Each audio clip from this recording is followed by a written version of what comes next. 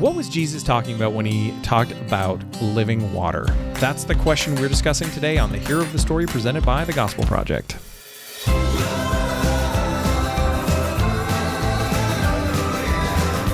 Hey, thanks for joining us for today's episode of the Hero of the Story, a podcast to help you focus on the gospel in every area of your life and ministry. I'm Aaron Armstrong, and with me, as always, is Brian Dembozic. So, Brian, today we are continuing our survey of the life and ministry of Jesus, all through the Gospels. Today is also where we get to jump into a pretty fun passage. So, yeah, add this to the list of some of my favorite passages. It's a long list. There's like 66 books in that list, right? Yeah. So we are exploring Jesus' encounter with the woman at the well, the Samaritan woman, and it is a fascinating passage. It is one that there's always new things to pick up on the more you read it, and there are things that always get missed by us Westerners, but God is good and keeps teaching us all kinds of new things through it. So how about you kick us off by unpacking where we find this in Jesus' ministry? Yeah, again, as we have covered in several of the more recent episodes, this is still pretty early in his ministry, the early stages.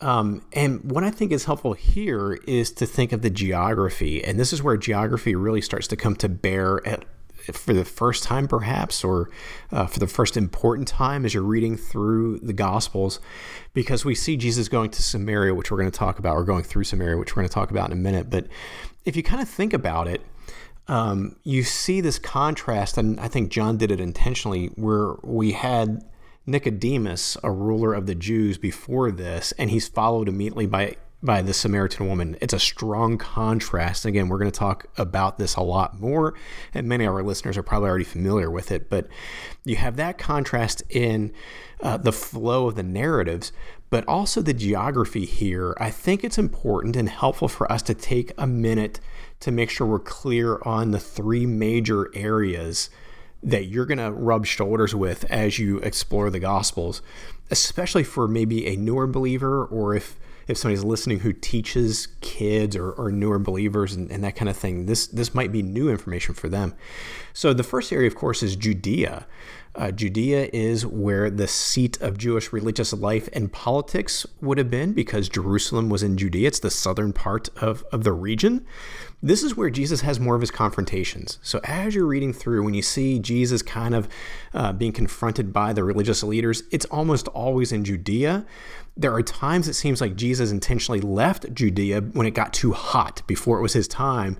It seems like, all right, let me go up to Galilee and let things settle down here for a minute. That brings up Galilee. Galilee was the northern area. It's more of the blue-collar area. It's where the fishermen were. They're up by the Sea of Galilee and so forth. A lot of trading and that kind of thing. So Galileans were actually looked down on by the Judeans. The Judeans were the religious elite. Galileans were unlearned, according to their thinking. They would interact more with the Gentiles. There are some major traveling roads that went through Galilee, and so Galileans would often interact more with those Gentiles. And so this is where you see Jesus interact more with the people, just the commoner. Then you have Samaria, which is right in the middle. Samaria was the land where you had people who were part Jewish and part Gentiles living. So these were mostly people who were left behind. Their ancestors were left behind during the exiles. And then during the exiles, Gentiles came into the land, and these are the descendants of those ancestors. These are part Jew, part Gentile.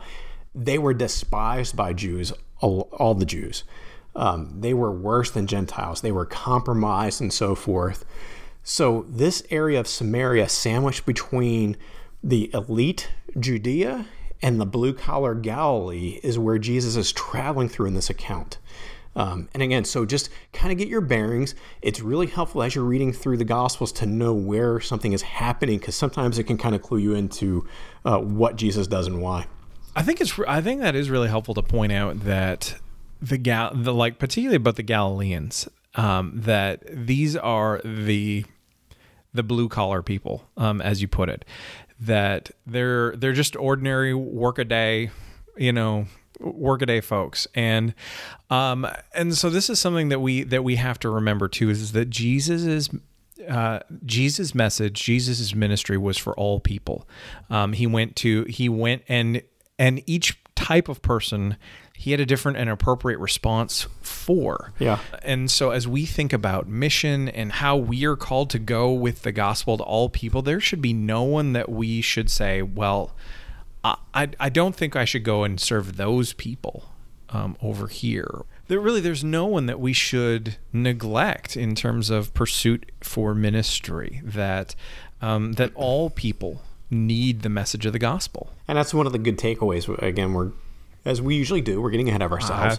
So it's so easy to get ahead of ourselves, but that's an important takeaway of this passage. Yeah. Now, what kind of questions should we be asking as we're just reading and studying? Well, the first one I think is what I just intimated, and it's really apparent when you understand the geography and the people who lived where they lived. It's easy to read over if you don't understand. But in verse 4 of John 4, we read that Jesus had to travel through Samaria. Mm-hmm.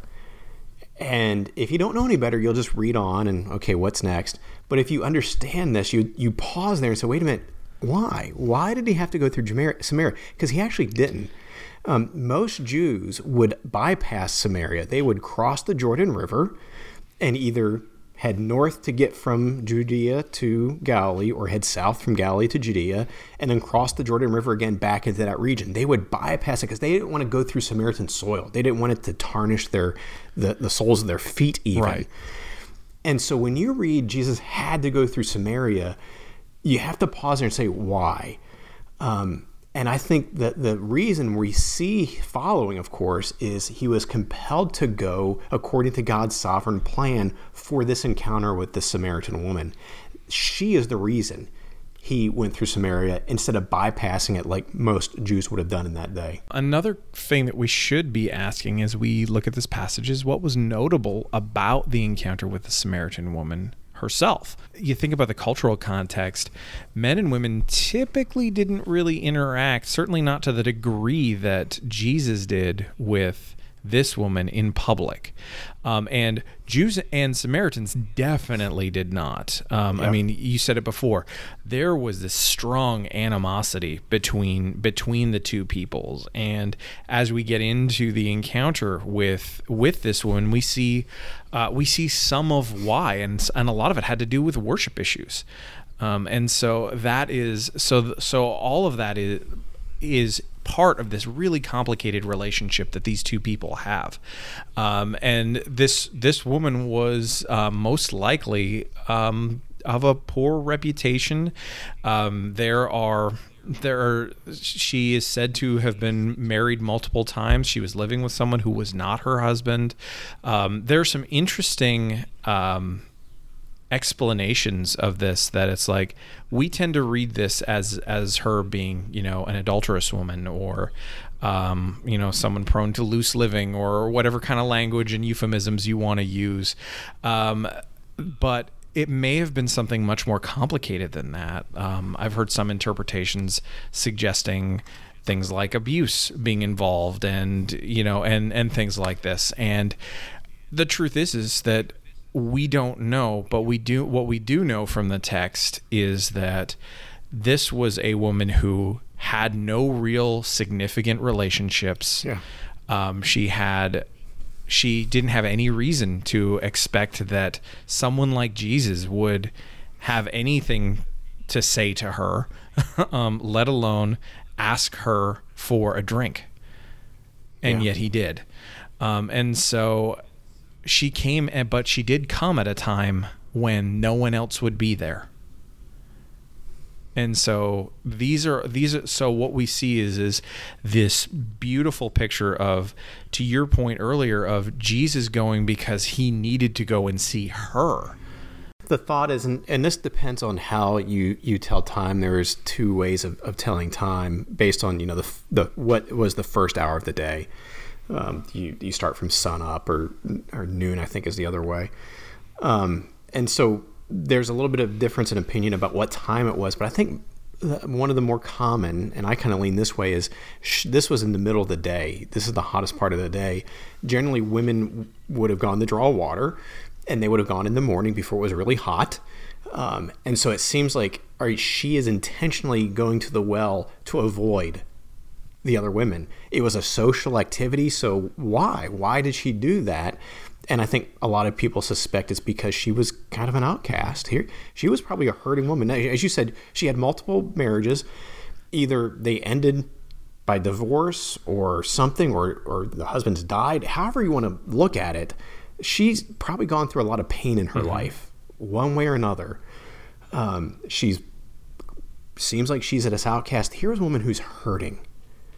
And the next thing you know, one day she's going about her normal routine, and a Jewish rabbi talks to her, somebody she recognizes as a Jewish rabbi, and that alone, that act of kindness on the part of Christ is amazing.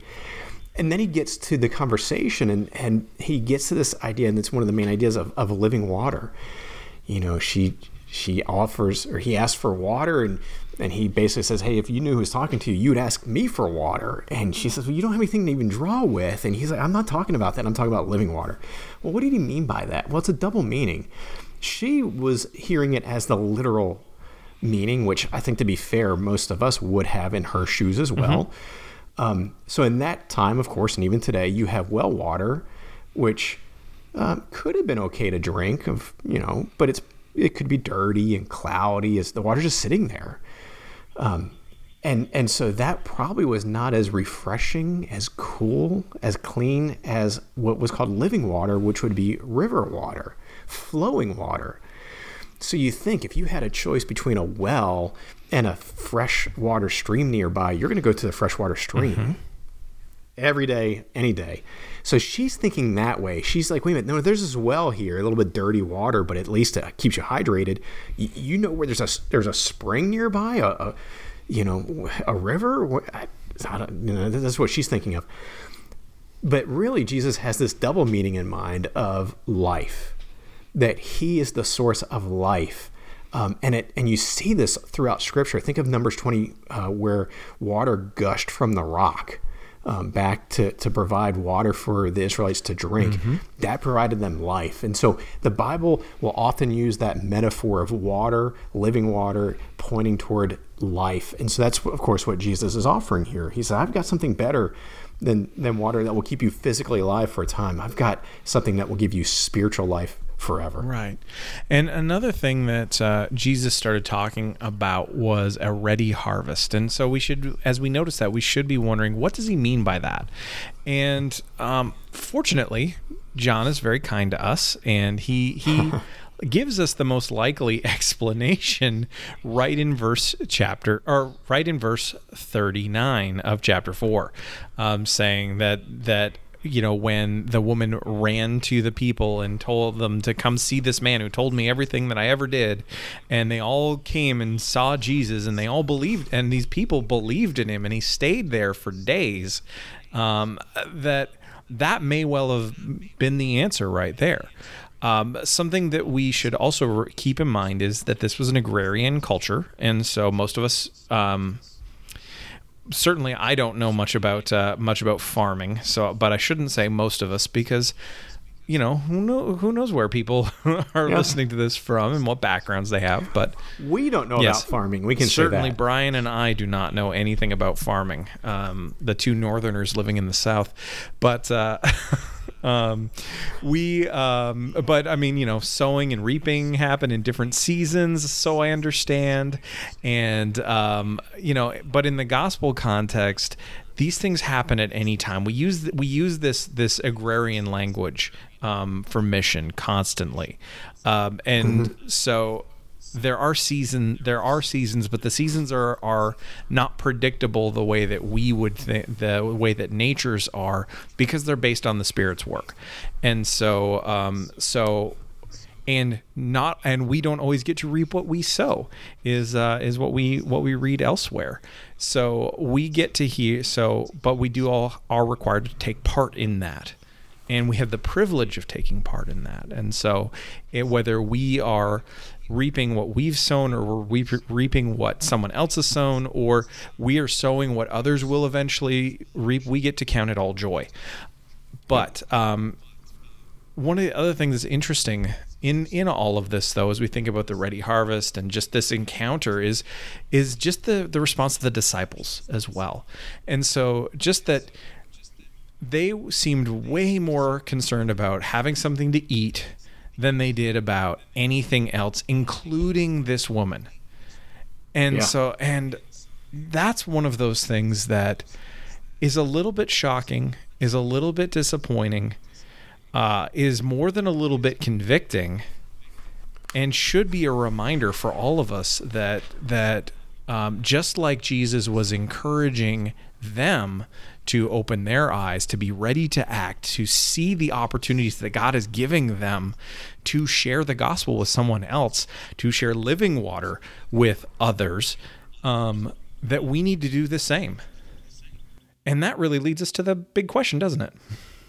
Well, and before we get there, I just love, the cluelessness of the disciples here, and we got to see it sympathetically, because again, let's not be as haughty as to think that we would have known everything, we would have done everything right. But they come back and they're like, they're amazed. You see in verse 27, they're amazed that Jesus was talking to the Samaritan woman. They saw the tail end of the conversation, but yet nobody asked him about it. And it's like, no, we're not going to ask. So they're amazed. They want to understand this. They want to know more, but they don't. Instead, what do? They just keep banging the drum. Hey, Jesus, we brought you a sandwich. Why don't you eat something? And then he says, well, no, I have food to eat that you don't know about, talking about something much more significant, talking about, hey, I've come, what feeds me, what gets me going is fulfilling the mission I've come to do. What just happened with this encounter with a woman trumps a sandwich. And they respond, they're like, well, did somebody bring him something to eat? So, it's just this cluelessness. Mm-hmm. But we're going to talk in a minute. We can learn a lot from Christ's graciousness to them and the Samaritan woman. So how does this point us to the gospel? This is another one where it's really on the nose. Jesus is that living water. He came to provide eternal life to all people, and all would be emphasized. All people who believe in him, people from every tongue, tribe, and nation. Jesus was not just the Messiah of the Jews. He is the Savior of the world. And so this is something that is apparent in this passage, that it reminds us that salvation, life is only through Jesus, and that message is to be taken to all of the world. Yeah.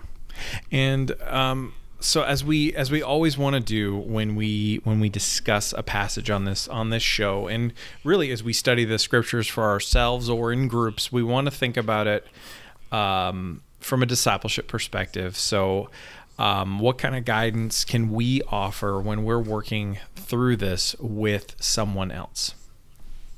Yeah, let me just kind of finish the thought that I hinted at a minute ago. We can learn so much from Jesus' patience here. Notice how patient he was with the woman. She didn't get it at first either. Again, she's thinking, all right, he's talking about literal water. You don't have a jar or anything. And so it takes her a while. It slowly dawns on her. And a lot of people have rightly pointed out the progression on how she addresses him. And so you see this recognition in her developing to the point where she goes to the others nearby and says, come meet this man. Maybe he's the Messiah. So notice the patience with her. And then notice the patience with the disciples. Even here, when they're like, they just keep going back to food and he keeps taking them away. But notice he doesn't chastise them. I would love to have been there and kind of seen his facial expression or whatever. But notice he's patient with them. He recognizes their difficulty in understanding these bigger truths, their distraction about worldly things, such as a sandwich. But he takes them and moves them to the greater truth of the gospel. You see it in this vignette. You see it even more so through the gospels overall. Just how patient he is with them as he moves them along time and time again. They are clueless. They get tripped up so much, and yet he is just gracious with them. And God is gracious and kind with us in the same way.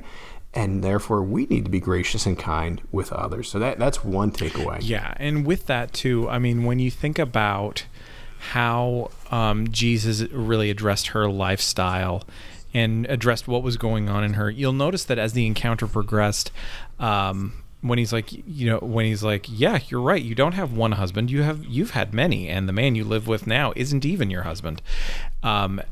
She immediately changes the subject. Yeah. And what we need to remember there is that, in responding graciously, in being patient and kind and loving, we don't need to see that as the end of a conversation. Someone's discomfort changing the subject, and she changed it to something very important, which is interesting too, because she didn't move off onto a safe tangent. She moved right to the heart of the matter of, okay, our people say this, your people say that. Which is right? Yeah, and I think that's the blooming recognition of who she was talking with. That I think at this point she's, wait a minute, this is somebody who I don't want to miss the opportunity. Here's a question that's really important about worship. Mm-hmm. I'm going to take advantage of this opportunity. Absolutely. And what's important here as well is undoubtedly over time, you are going to encounter people who will say things like, well, Jesus never said he was blank, whether it's the Messiah, the Christ, or God. This is one of those passages where he does that. And he does it really explicitly, because she says, this is verse 25, she says, I know that the Messiah is coming, who is called the Christ. When he comes, he will explain everything to us. And then verse 26 says, Jesus told her, I, the one speaking to you, am he. Pretty clear. He is saying, this is who I am. And don't miss the significance, especially as you're talking through this, studying it with someone else. Don't miss the significance of the fact that one of the first explicit statements of his identity in the Gospel of John is to someone who is not of the religious establishment, who is not of a good societal stature either. This is the outcast of the outcast of the outcast. And it's practically it's part of John's theme. Yeah. Jesus is for the world. So yeah, really, really important. And I just love also, as we're thinking through, a lot of times we're navigating conversations with somebody who may be a skeptic, or maybe somebody maybe she became in this moment, maybe falls into a posture of a little bit defensiveness, and they'll want to change the subject. And a lot of times they'll change it with a question that is good, like she does. And I think, the rule of thumb is, when somebody throws a rabbit out there to be chased, don't lose sight of the overall, the more important objective of keeping the gospel center, but also honor that person. Generally, it's a question it's not a fake question. Usually, in my experience, it's a real question. It's sincere. It may be a way to get the conversation away from the better, more important place that the conversation needs to go. But I've heard some people before in evangelism training, for example, basically say, oh, just, put the question aside, keep it on task. And it's like, wait a minute, is that really honoring the person? I would offer better counsel, I think, is, answer the question, especially if it's something that can be answered quickly or easily. Honor the person, but then get it back. And there may be a relationship even where you can say, you know what? It seems like you're asking that question because you want to avoid the more important question at hand. Can we come back to that? So I think depending on the relationship that you have, you can actually call that out gently, but a little bit of firmness. Kind of takes me to another big idea of guidance here is about evangelism, as I'm just talking about that. Notice this woman becomes an evangelist. Mm-hmm. And some of us might balk and say, wait, but how can she be an evangelist? She just encountered Jesus. Well, that's the point. It's never too early to evangelize. Anybody who is trusted in Christ is now an evangelist and can and should share his or her faith with others. Notice what she does. She didn't ever have a really robust theological background at this point, did she? She just went into town and said, let me tell you about my experience. Let me tell you about the man I met. Mm-hmm. And I think that's a great suggestion for us to pass along to people we are discipling, even if they are a brand new believer. No, it's not a matter of waiting a window of time until you're eligible to be, share the gospel. No, you get out there and do it. And even if you don't know exactly what to talk about, because you don't know all the doctrinal nuances and so forth, that doesn't matter. Tell them about your experience. Tell them about what happened to you, who Jesus is, how you met him, how and why you've trusted in him. Let your story be the one, as we see here, motivate others to come to Christ and seek him as well. All right, Brian, I think that's a good place for us to wrap this for today. So thanks for listening to today's episode of the podcast. If you enjoyed it, please do leave a sincere 5-star rating and review on Apple Podcasts or whatever platform you use to listen to the show. And for more resources to help your ministry focus on the gospel, please visit gospelproject.com. Finally, we know that there are a lot of churches that are in the process of looking at how they return and resume to in-person ministry. And so we at Lifeway, we want to help you with that. We want to help your church sustain and support its ministry. And so we've put together a church assistance package that you can learn more about and sign up for free at lifeway.com/church assistance. So check that out, and we hope it's helpful for you.